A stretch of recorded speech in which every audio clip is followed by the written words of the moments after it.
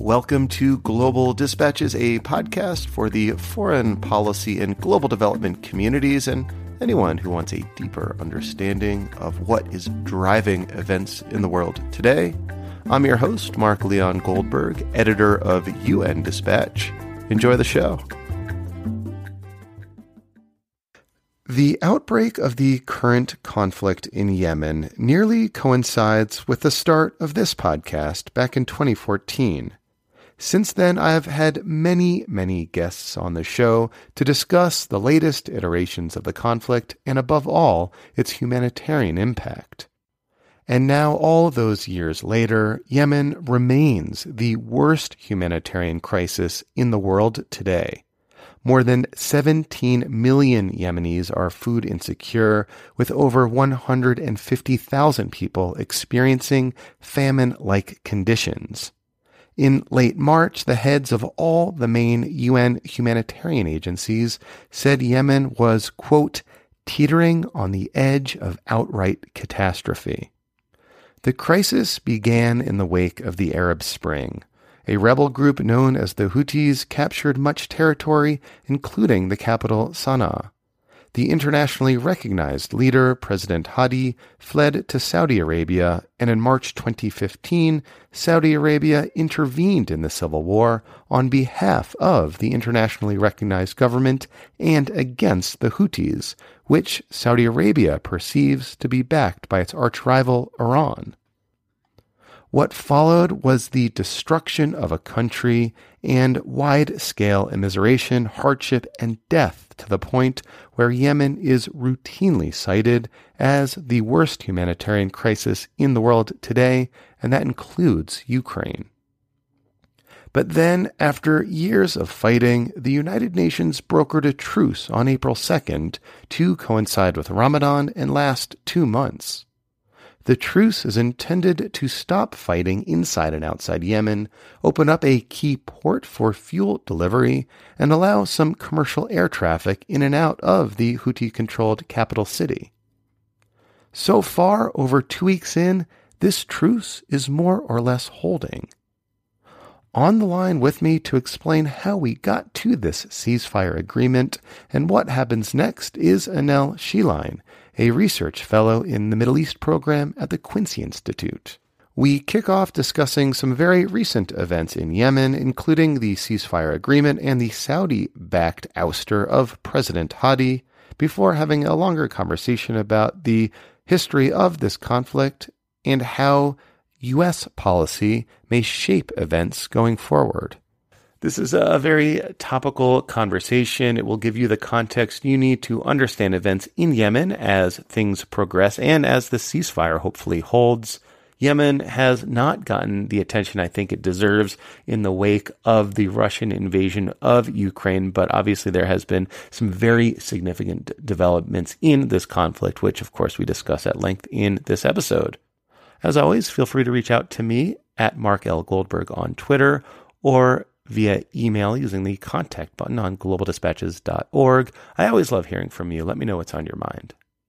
And we recorded today's conversation live using Twitter Spaces. If you ever want to participate in a live taping of the show via Twitter and ask my guests some questions of your own, feel free just to follow me on Twitter at Mark L. Goldberg to be alerted when these recordings happen. Thanks. All right, now here is my conversation with Anel Shiline of the Quincy Institute. Looking for a trustworthy podcast to bring you unfiltered viewpoints and experiences on global health? Tune into Global Health Matters, the podcast that connects silos and amplifies diverse voices to give you a holistic picture. Each month, Dr. Gary Aslanyan from the World Health Organization hosts discussions with guests spanning former ministers of health, award-winning journalists and authors, and frontline public health workers. Join listeners from across 180 countries for an exciting Season 4, launching in June. Global Health Matters is available on Apple Podcasts, Spotify, and YouTube. Essentially, the ceasefire came about following some momentum from the two of the main warring parties. So essentially, we had seen the Houthis themselves unilaterally declare a ceasefire that was supposed to last for 3 days. And that was declared following a major high profile attack that the Houthis carried out on an Aramco facility near Jeddah. And this almost derailed the Formula One race that was supposed to happen, did end up happening, but their drivers were panicked. This was this was an attack on the second largest city in Saudi Arabia, Jeddah. So following the Houthis' truce, we then also saw Saudi Arabia declare a truce in the context of talks that the Saudis had convened among various Yemeni parties, not the Houthis. The Houthis were invited, but they declined to attend, given that Saudi Arabia is an aggressor in this conflict. So it was this momentum that the Houthis themselves declared a truce, and then the Saudis declared a truce in the context of these talks. And then it was this that then UN Special Envoy Hans Grunberg was able to build upon to then declare not only a truce for Ramadan, which was the initial hope, but a truce that is supposed to last for 2 whole months. Thus far, it is shakily holding. There have been reports of violations on both sides, but the Yemen Data Project has reported that they have not recorded any new Saudi airstrikes since the truce. I've heard some conflicting reports of that, but I usually trust the Yemen Data Project on this. However, unfortunately, 2 of the terms of the truce may be in danger of breaking down. So the Saudis did allow in 2 fuel ships to the port of Hodeidah, which is part of the agreement for this truce, but they thus far have not allowed in any more. And we also have not yet seen any flights resuming through Sana'a International Airport. These are 2 very important aspects of the truce, and if they continue to not be fulfilled by the Saudi-led coalition, unfortunately the Houthis may decide that the truce has been effectively broken. And just to be clear for those unaware, the Houthis control Sana'a, the capital city, and the airport on the ground, but the Saudi and its coalition controls the airspace. And thus far, throughout the duration of the conflict, has denied commercial aircraft from landing and taking off in Sana'a, more or less. Yes. And I've also seen reports from credible journalism outlets that Houthis have also, there have been perhaps violations of the ceasefire, not on a large scale, but on smaller scales in and around Marib, which is this contested oil-rich area that is sort of mostly outside Houthi control. Have you seen those as well? Yes, so I have definitely heard from friends in Marib that say the Houthis have violated the terms of the truce, and from journalists and observers on the ground who say that both sides have violated the terms of the truce. This is not totally unexpected, and it is possible that the sort of overarching truce itself could hold. Despite some of these sort of smaller violations on the ground. But again, for me, I think the most important thing to keep in an eye on will be whether additional fuel ships are allowed in and whether flights are permitted. Mm-hmm. Because if those continue to not happen, I do worry that we're likely to just see an all-out resumption of hostilities. And so just one factor there is also the outcome of the Riyadh talks, which was, as you mentioned, President Hadi, who had been the official internationally recognized president of Yemen, although he had been effectively powerless and in exile in Riyadh since escaping in 2015. That he delegated under pressure his authority to a new presidential leadership council, which is essentially an anti-Houthi coalition. So this is a conglomeration of individuals, some of them backed by the UAE, some of them definitely not backed by the UAE because some are members of Islah, the Islamist political party that the UAE views with suspicion. Um, and so the question after this Presidential Leadership Council was formed was, is their primary objective to form a unified front to negotiate with the Houthis, or to form a unified front to fight the Houthis? And this is where I think US pressure can be really instrumental here, because if the US makes it clear to the Saudis that if sort of the Presidential Leadership Council, which was effectively sort of put together by the Saudis, if they resume hostilities, or if the Saudis resume hostilities, that the US will no longer provide any kind of military support. This would be one way to really try to make it clear to the Saudis that we, the United States, intend to support this ceasefire and are really uninterested in continuing to offer any kind of support for military involvement. This is what I would suggest. However, it's not clear necessarily that that's what the Biden administration intends to do.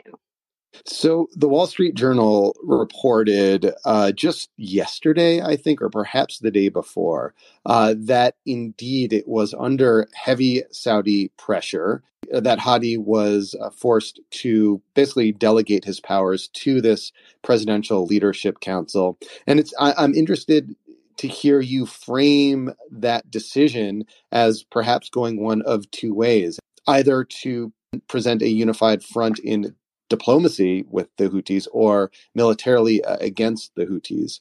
Have you seen anything yet in these early days to suggest which way that might go? So thus far, the statements that have been made by the head of the Presidential Leadership Council have indicated that their intent is to negotiate. So I certainly hope that remains their position. And again, I do think that part of why we saw the Saudis really put this level of pressure on Hadi to the extent that he was finally willing to step aside. I think a lot of that did come from this high profile attack on Jeddah, because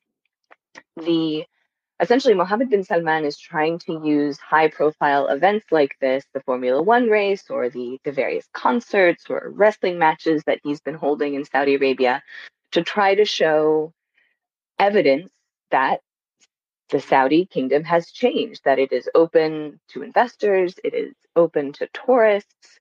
And so even just a single attack like that can really damage that image. And so this was a similar dynamic to what we saw when the Houthis successfully launched a drone attack on Abu Dhabi back in mid-January that unfortunately did kill 3 workers at an oil facility outside Abu Dhabi, and similarly punctured this very carefully crafted image of the UAE as a bastion of stability and security, and a hub for travel and investment in a region that unfortunately does remain quite volatile. And so I do think that it only takes one attack like that for travelers and investors to feel nervous about traveling to these places, and so really raises the stakes in terms of what the Saudis and the UAE are sort of changes their calculus in terms of their preferred outcome for the war. I mean, and it's a little frustrating for me as someone who watches Yemen, given that Yemen has dealt with hundreds of air raids a day frequently, and so then just a single attack on Abu Dhabi, for example, or this very high profile attack on Saudi Arabia, and suddenly everything shifts. It just sort of is an indicator of the extent to which Yemen is just not really a priority, or the people of Yemen are just not really counted. But again, I do think it has shifted the perception of both the Emirati leadership and the Saudi leadership. And I mean, unfortunately, on the one hand, we could see their response be one of aggression. We did see the UAE retaliate with airstrikes following their attack, and we then saw the UAE pushing very hard for the Houthis to be redesignated as a foreign terrorist organization. Despite the fact that the lifting of this designation was one of the very first things that Biden did when he came into office, such that it would be fairly surprising for him to reverse himself there. But the Emiratis were really insistent on this. Mm-hmm. It hasn't happened yet, but there is still a question. We've heard people like State Department spokesperson Ned Price say things like referring to the Houthis as terrorists more frequently than he had previously, even though they're not officially designated. So again, I do think this is why the U.S. role is so crucial here, because if the U.S. signals that we agree with this more aggressive stance from the Presidential Leadership Council and from the Saudis and Emiratis, and that we're going to keep supporting their aggression against Yemen, then I think they would be all in. Whereas if the US makes it clear that we are unwilling to continue to sell any weapons to either of these security partners, as long as they remain involved in military hostilities in Yemen, this is an opportunity right now because there is this truce, and the Saudis and Emiratis could potentially get out of the war and save face to a certain extent. I do want to get more in depth with you on the role of the United States in this conflict.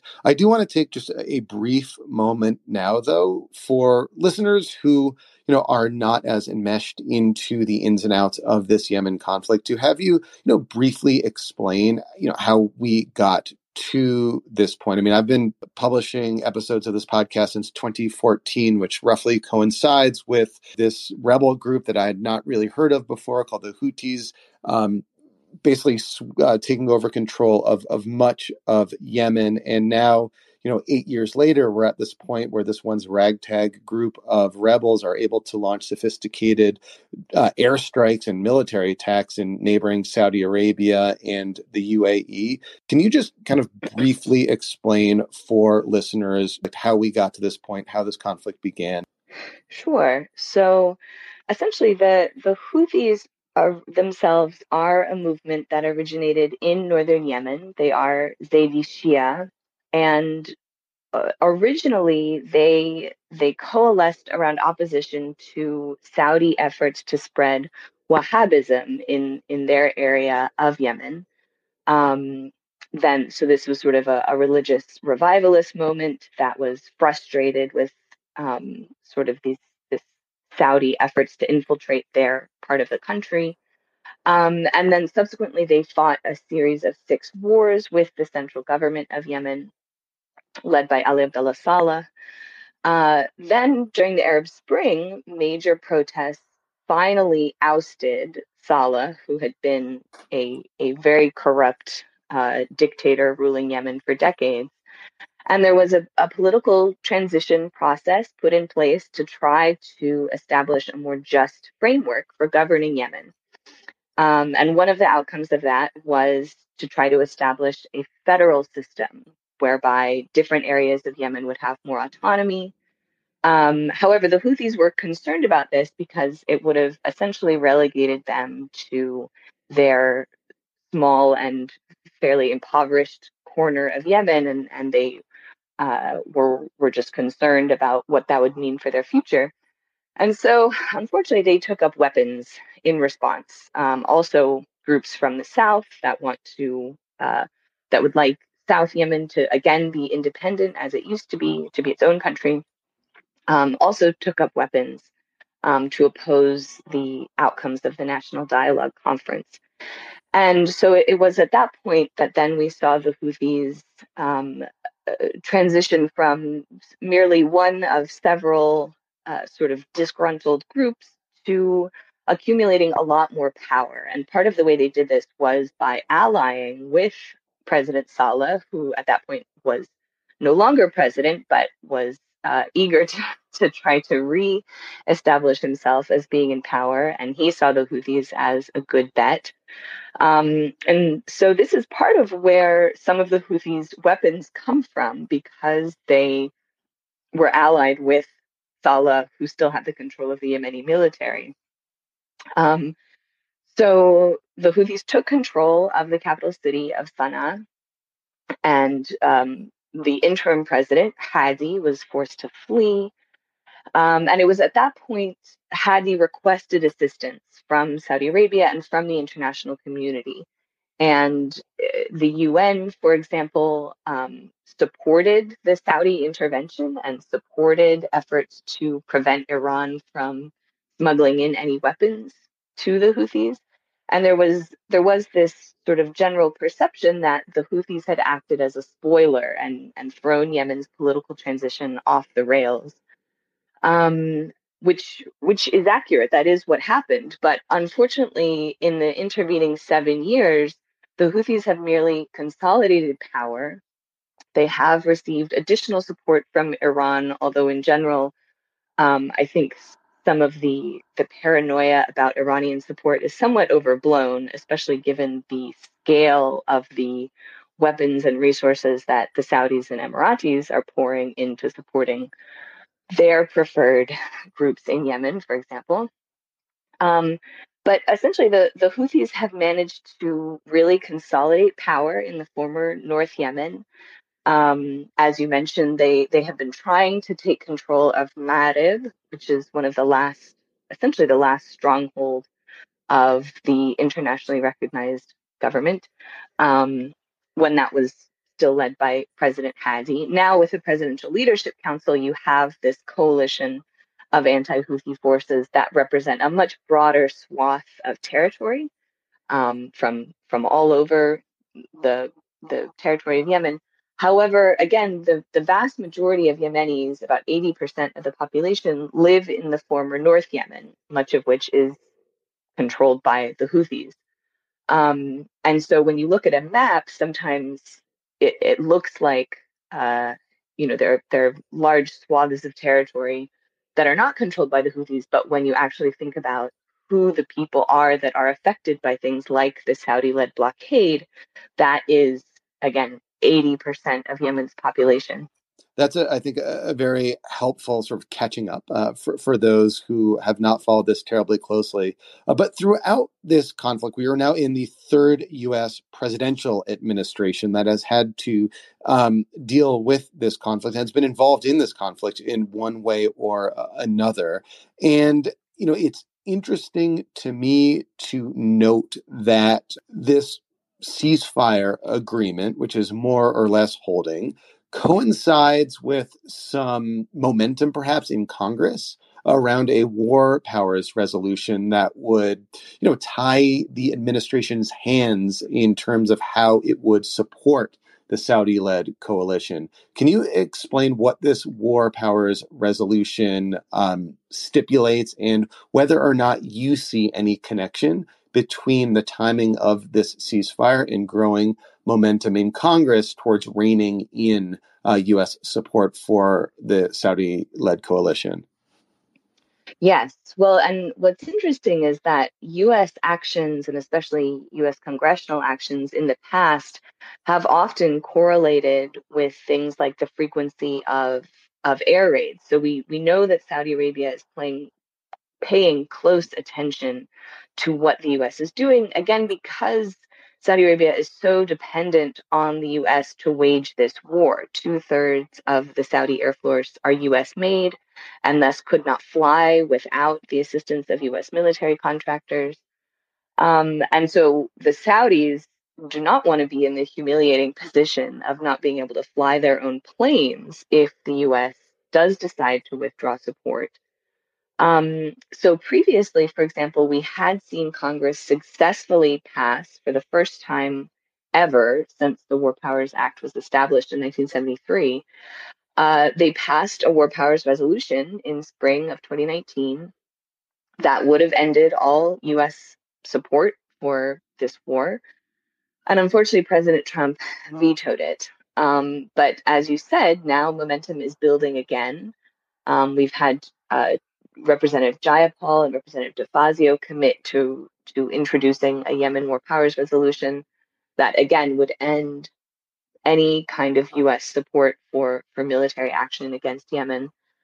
And we've now heard from Representative Ro Khanna, for example, as well as Representative Adam Schiff, and on the Senate side, Bernie Sanders, have all committed to supporting this War Powers resolution.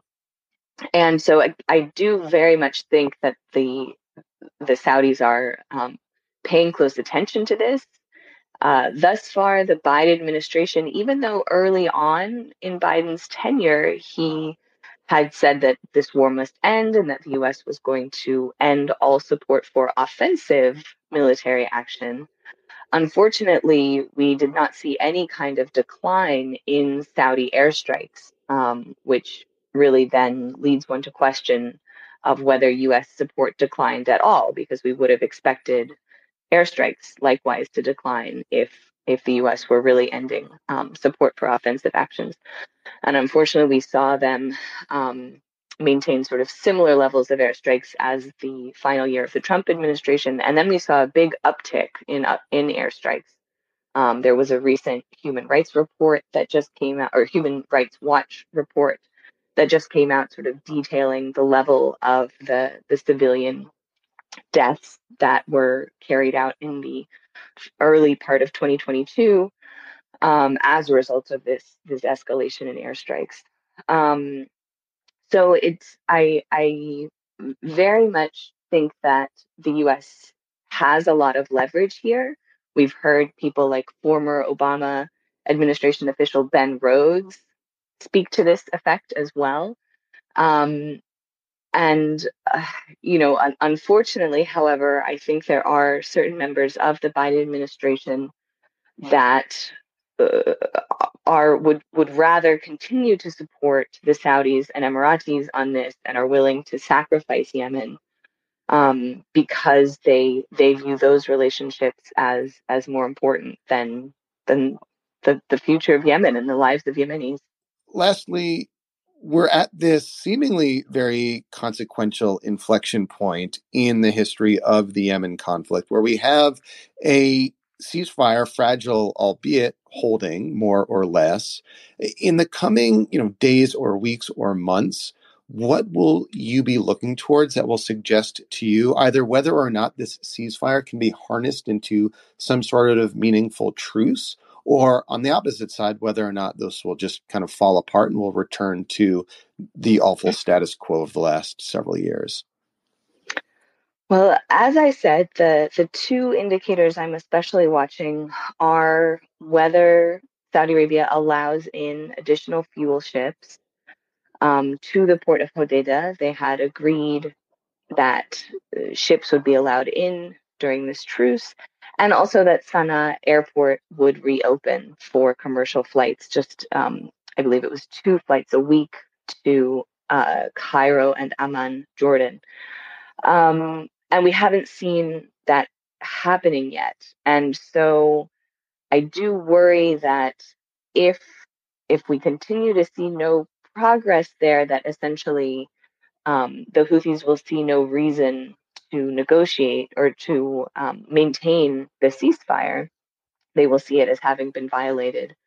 And just one note about the Houthis themselves, they're good at fighting, and thus far have not necessarily been terribly good at governing. And so, unfortunately, to a certain extent, the Houthis themselves may be more interested in continuing to fight than in trying to settle down to the business of governing.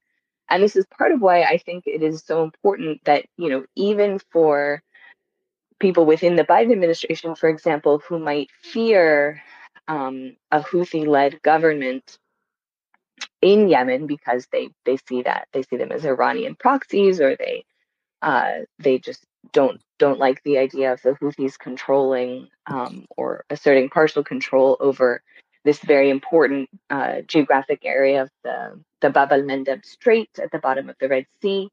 But again, the longer this war has lasted, the more control the Houthis have managed to accumulate. And somewhat similar to the Taliban in Afghanistan, where you have this narrative of legitimacy because they are fighting against foreign aggression. And so even if there are Afghans who wouldn't have supported the Taliban, or they're Yemenis who don't support the Houthis, but they're willing, they would rather survive under Houthi control or Taliban control than continue to be killed by the violence coming in from foreign aggression. So I would just say that it's really it's imperative that Saudi Arabia and the UAE and the US and the other European countries that continue to profit from selling weapons to countries like Saudi Arabia, that the most important thing, even if they are very opposed to the notion of a Houthi takeover, their continued involvement is just making that more likely. And so it really is imperative for foreign involvement to cease and to try to return control of this conflict to the Yemenis themselves. Well, Enel, thank you so much for your time. Thanks so much for having me, Mark. All right. Thank you all for listening. Thank you to Enel. That was very helpful and timely. And again, the events in Ukraine obviously have dominated the media in recent weeks, and, understandably so, but it's also, I think, worth recognizing and, of course, spending time discussing other key events around the world, which, of course, this podcast and I promise I will do, as I always have done since 2014. All right. We'll see you next time. Bye.